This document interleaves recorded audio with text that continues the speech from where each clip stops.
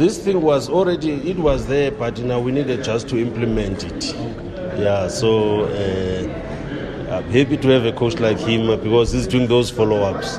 It's something that we initiated long time ago, but if you have a coach who does not have that vision of development, partnership with the universities, it was a problem. But now with him as a coach who's passionate about development, education, his academic qualification says a lot. So he's very happy about the relationship with the university. As I said, we've done enough now with old school guys, you know what I mean? Football now has changed, there's a little bit of technology, there's a little bit of team understanding the opponent, how they play.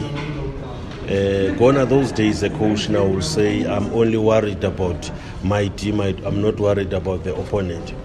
So Coach Rhulani, with all his experience at Sundowns, Pirates, he has really brought a fresh breath now in our team.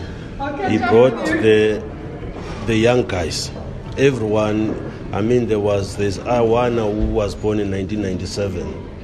The assistant coach. I mean, for me, as I said, I always say it's the first time I have a coach who's younger than me. So I enjoy this, and I hope and I wish him all the best.